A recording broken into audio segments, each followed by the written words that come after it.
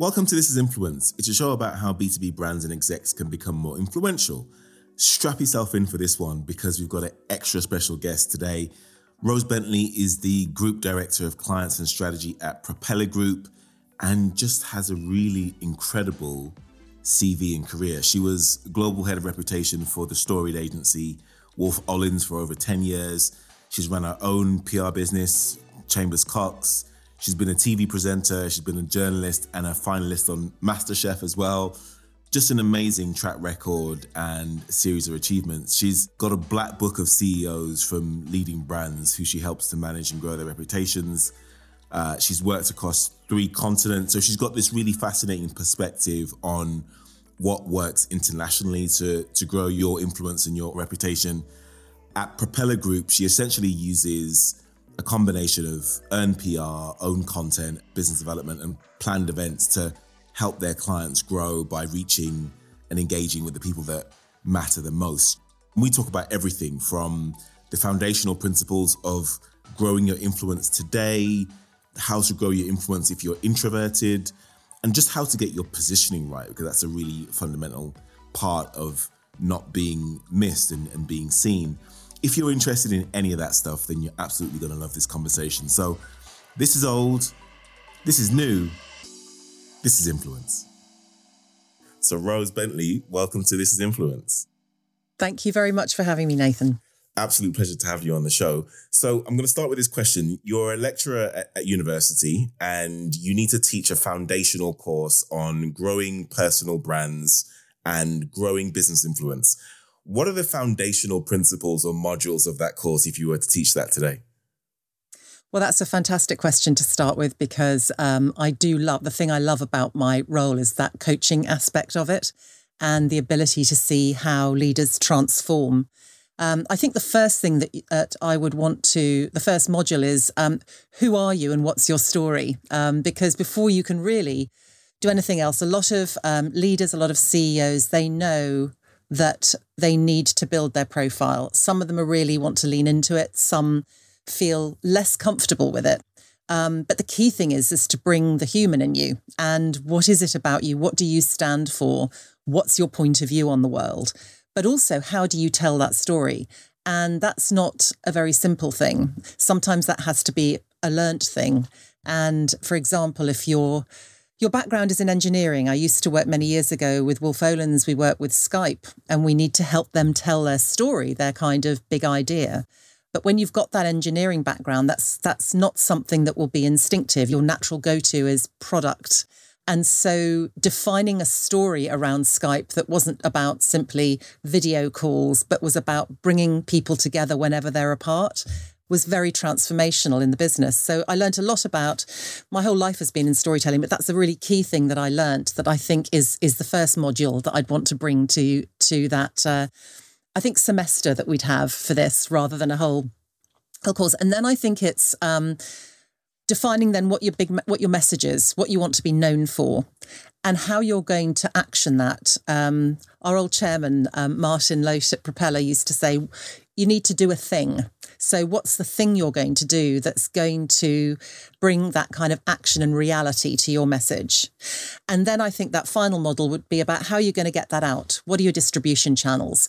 How do we think about media opportunities? How do we think about things like podcasts, events that you might want to organise where you can build your community of the people that you want to influence? So there you go. I must go and sell that to a university now that we've defined it. Go and teach that course. I'll sign up. Good. First student. So help me understand then. There are so many stakeholders that CEOs are trying to influence. Investors, talent, it's a big one. They're trying to sell internally and externally. What are CEOs trying to achieve by growing their influence? Well, I think you've just identified all those stakeholder groups. You need to be able to, if you think of yourself as CEO, you are a sub-brand of the brand that you are a CEO of. And so the human that you bring to that and the values and the point of view are very important to all those stakeholders. And you need to be able to flex. I mean, when I've had initial sessions with a lot of leaders, and sometimes the talent aspect isn't the immediate penny that drops because they know that they need to do a lot with this, the stakeholders, the shareholders, and how they manage to that senior leadership. But this idea that they are also a magnet for talent at all levels. And increasingly in the kind of society we live in now, this is so very important for younger people coming through the industry. It's what does the business stand for? And the leader of that business, how are they showing up? So that influences, so for things like social media, the question, should we be posting parties and fun? Yes, absolutely. And you need to be at the centre of that as well. And I think that is, and it's so refreshing when I work with leaders who really want to lean into that.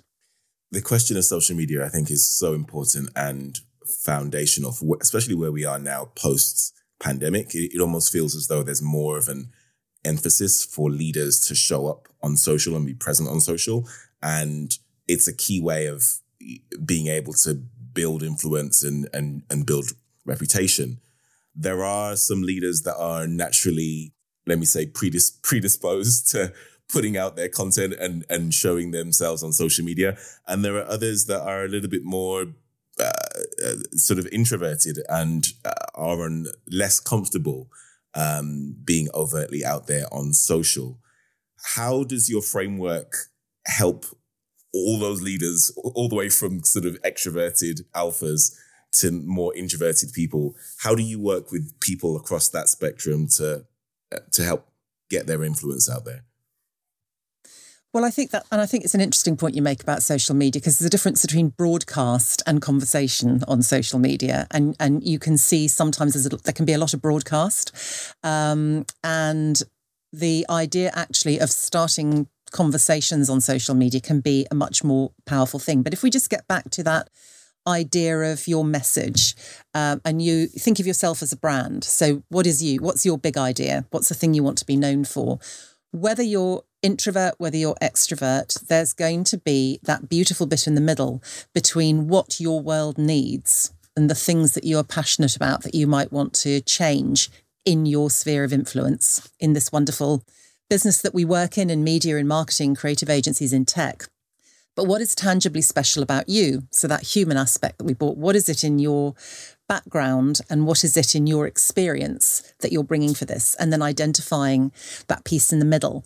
And when you've identified that, then it gives you a focus for everything that you do, whether that's speaking in the media, but also your point of view on social. So as you mentioned earlier, I worked for many years at Wolff Olins, and Sarah Ashman, CEO, by her own admission, she wouldn't say she's a big extrovert. You wouldn't imagine that, because she does so much public speaking and has such a high profile.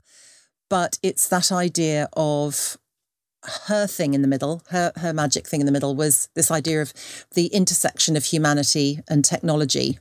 Because, of course, we're at a time when tech is more than front and centre. Every second conversation's about ChatGPT.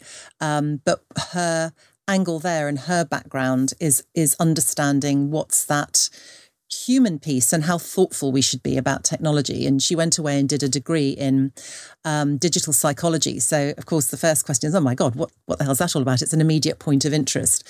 So she can very easily then surface those conversations on LinkedIn, whether she's sharing some earned content or whether she's posing a question.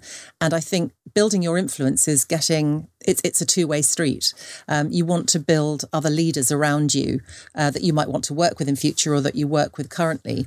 So social media is a great place, and particularly LinkedIn, as that tends to be the medium for business, to have those conversations so that it's not just a string of humble brags or preaching or doing strange things on social media that you sometimes see. So when it comes to that piece about what you want to be known for, I think about that myself. And there are so many things that I do, maybe not too well, but there are so many, my life is so multifaceted and there are so many different experiences that I've had, and I'm not a Fortune 500 CEO. So I would imagine that distilling a point of view down for a CEO that's had an extensive career and lots of different experiences might be quite tough to do. How do you distill that down into one idea? How do you help leaders kind of work through that? Well, I think the danger when sometimes if you've been around a long time, there's a particular focus that you'll want to go to. It can make it easier. I think the danger when you're perhaps newer to the game is that there are so many things that you can focus on and so many things that you can say. I always find it useful as a framework to think, what's the overarching big idea? And then maybe there's kind of 3 themes that you can unpack underneath that give you a broader scope of things to talk about. So it could be, for example, that you are wanting to change the game and say to be big is to be sexy. To be big in size as an organisation is good. But then you can unpack, what does that mean for talent? You can unpack, what does that mean for clients and partners? And it gives you a different scope and a different angle of things to talk about. So you're not necessarily limiting yourself by that one idea. It's allowing you to actually unpack that in different ways, if that makes sense. So you can give yourself some leeway. We don't want to restrict the kind of things that you can talk about, but it's always useful that it ladders up to some theme that you think, oh yes, I know this is what they talk about. This is what they're known for. If I think about someone, some of our clients that we work with, and Tamara Littleton, and this idea of genuine humans, which is what her business is all about. And what's brilliant about Tamara is also that she really lives that genuine human experience. So she's unafraid, for example, to talk, as she did on the BBC not so long ago, about mistakes she's made in business and what it taught her. But nonetheless, there are all sorts of different ways that you can cut that idea of genuine humans and the kind of channels that you can use. And I think that point I made earlier about the message, the action, and then the distribution, it's kind of all there. This is what we want to talk about. How does genuine humans manifest itself? Here are the things we do as a business and individually, making sure that, and she's such a fantastic champion and leader of diversity and inclusion and living that experience herself. And then things like Genuine Human podcasts. So there are ways in which you can get that out and build that dialogue. So it's not a limiting thing to have a focus. You can cut it all sorts of different ways, but you don't want to try and do all things, because then the message gets dissipated and, what do you become known for? In my mind, so much of building reputation and increasing your influence comes down to great positioning. Great positioning can really cut through the noise and target a specific pain point or a challenge of a target customer, especially when they're inundated with so much content that from every different angle that we're always exposed to, right? Emails, phone calls, notifications on our phones. Great positioning can really make the job of a salesperson so much easier in many ways. What have you learned about how to do that well? I think however big or small you are as a business, and no matter how the topic can be so huge that everybody's talking about it, you can find your own way to cut through, and we can help support that. I think if you look at people like Amy Williams at Good Loop and how she really, again, lives the brand and finds that, and very social, very, very vocal on anything to do with sort of ethical issues. If you go the other end of the scale, Jason Kingsley at Rebellion, and here's how you bring the human into it. Completely different example, but he jousts in his spare time. He has a full suit of armor and he has horses. Now he is leading a gaming company. So actually it makes sense, but so passionate about it. And some of the things that has taught him about the world he works in is that total point of difference. So we are all moving to, I think, in society that businesses have to lead with purpose. I was at the Alpha Awards last night, which Propeller sponsors, and there was an award around business or campaigns with purpose. And Russ Kane, who was comparing, said, oh, right, so there are brands that don't lead with purpose and there's campaigns that don't. Well, obviously, they're no good, are they? So I think purpose is at the core, but purpose can take many forms. And this idea of fun in life and how and that aspect of gaming and the fun it brings. And we haven't talked about that as well. It's a really important aspect, I think, of how we can bring that into messaging and positioning as well. It doesn't have to be always deadly serious. You can make a very purposeful point through humour. Describe what you feel the best leaders do consistently well, who grow their influence and build reputations. Are there things that you've seen the best leaders do time and time again to get consistent results? I think it's back to that idea of bringing your human into the conversation and allying that to your positioning. That kind of magic in the middle, it's, hey, it's another model, but it's a really useful model, that you're not just integrating what the world needs and what's special about you. You're finding this alchemy in the middle that is you. And I think the leaders that really get that and do that consistently are the ones that will always win.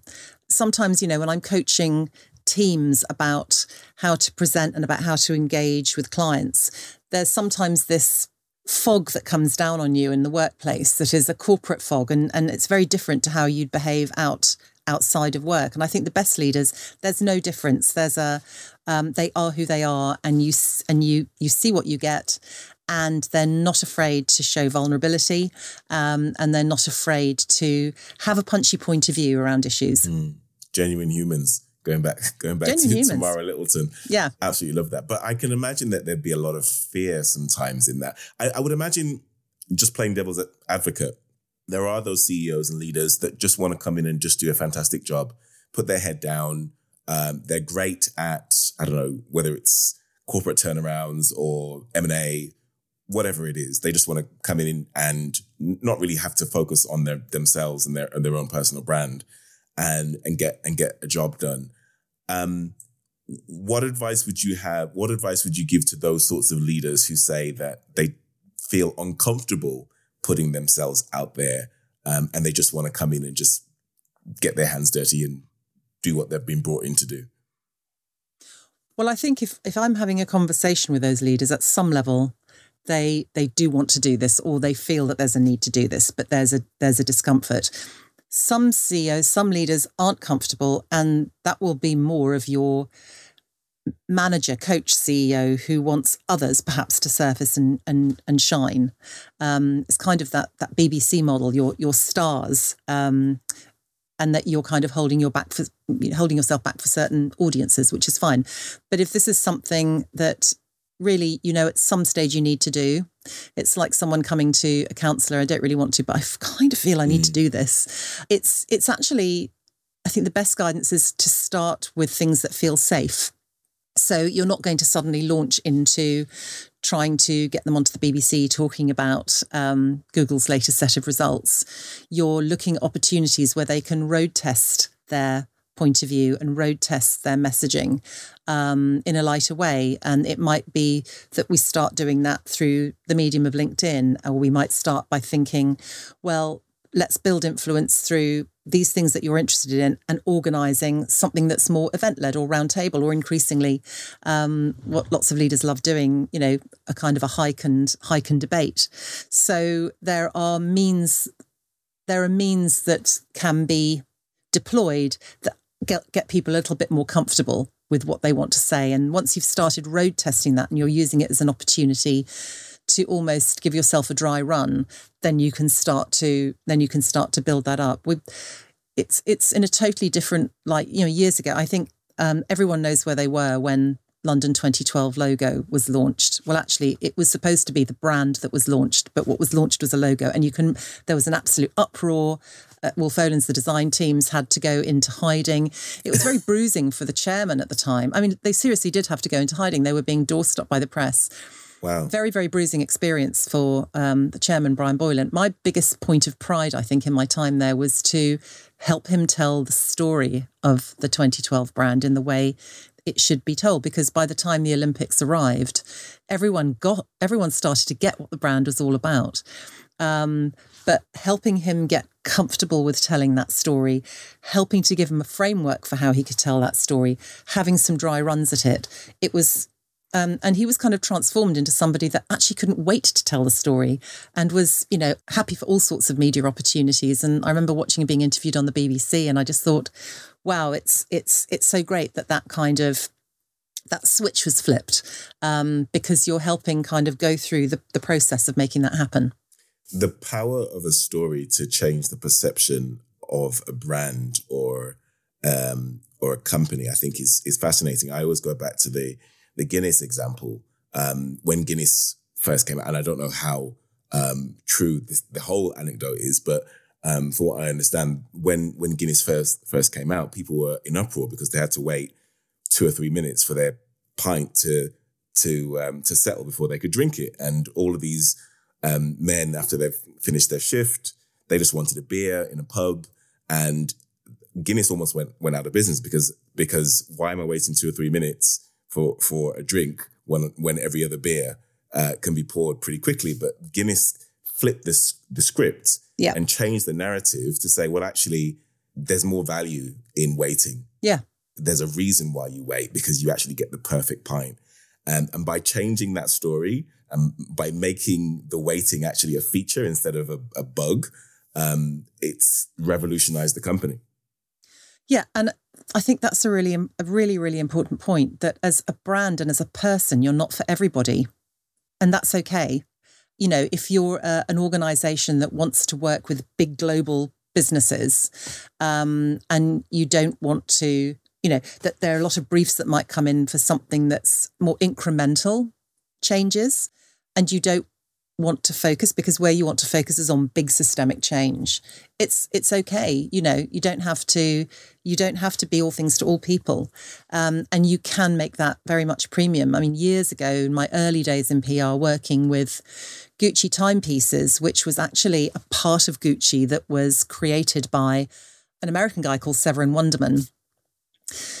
So quite a young watch business, and didn't have the heritage that Swiss watches had, the kind of, you know, the Patek Philippe and all the others. Whereas Gucci obviously is a massively premium brand.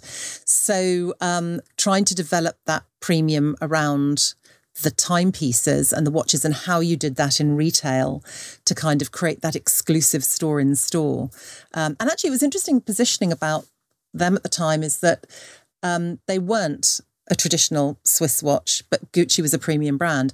But their newness gave them a good angle, which was that they were the clever marketers. They were the ones that, because they were new and because they were innovating around new ways to market, that became a really good B2B message for them, and a really good positioning for the brand, which wasn't necessarily expected, but it worked really well for them.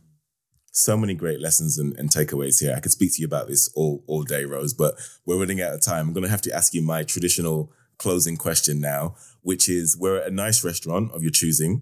What's your favourite restaurant? Now, I'm going to give a plug for my locale in Twickenham and go for Shiuli, which is the most amazing Indian restaurant. The chef there is so innovative, and things like, he does like truffle parathas. I mean, wow. It's just beautiful. So that's where I'd want to go. All right. So you can bring 3 people to dine with you, dead or alive, and these 3 people have to make you better, smarter, or increase your performance in some way, shape or form. Which 3 people do you bring? So my first guest would be E.J. Nwakorie, who I worked with and was my old CEO boss at Wolff Olins, who then went on to be and is now European head of retail at Apple. And I just learnt so much. And every time you meet with E.J., he's a really good friend that you learn so much from him. But I think also when he first became a leader in the business and was interviewed for the website, and he said he'd like to get Beyonce on as a non-exec. So I think if he could bring Beyonce with him, that would actually be a bonus. So I'd like EJ Ambitious. there. Jacinta Ardern, because I think she has taught so many, really taught the world about what it is to be a kind leader. And that you don't have to be, particularly in the political arena, which is, shark-infested waters. So I'd love to chat to her.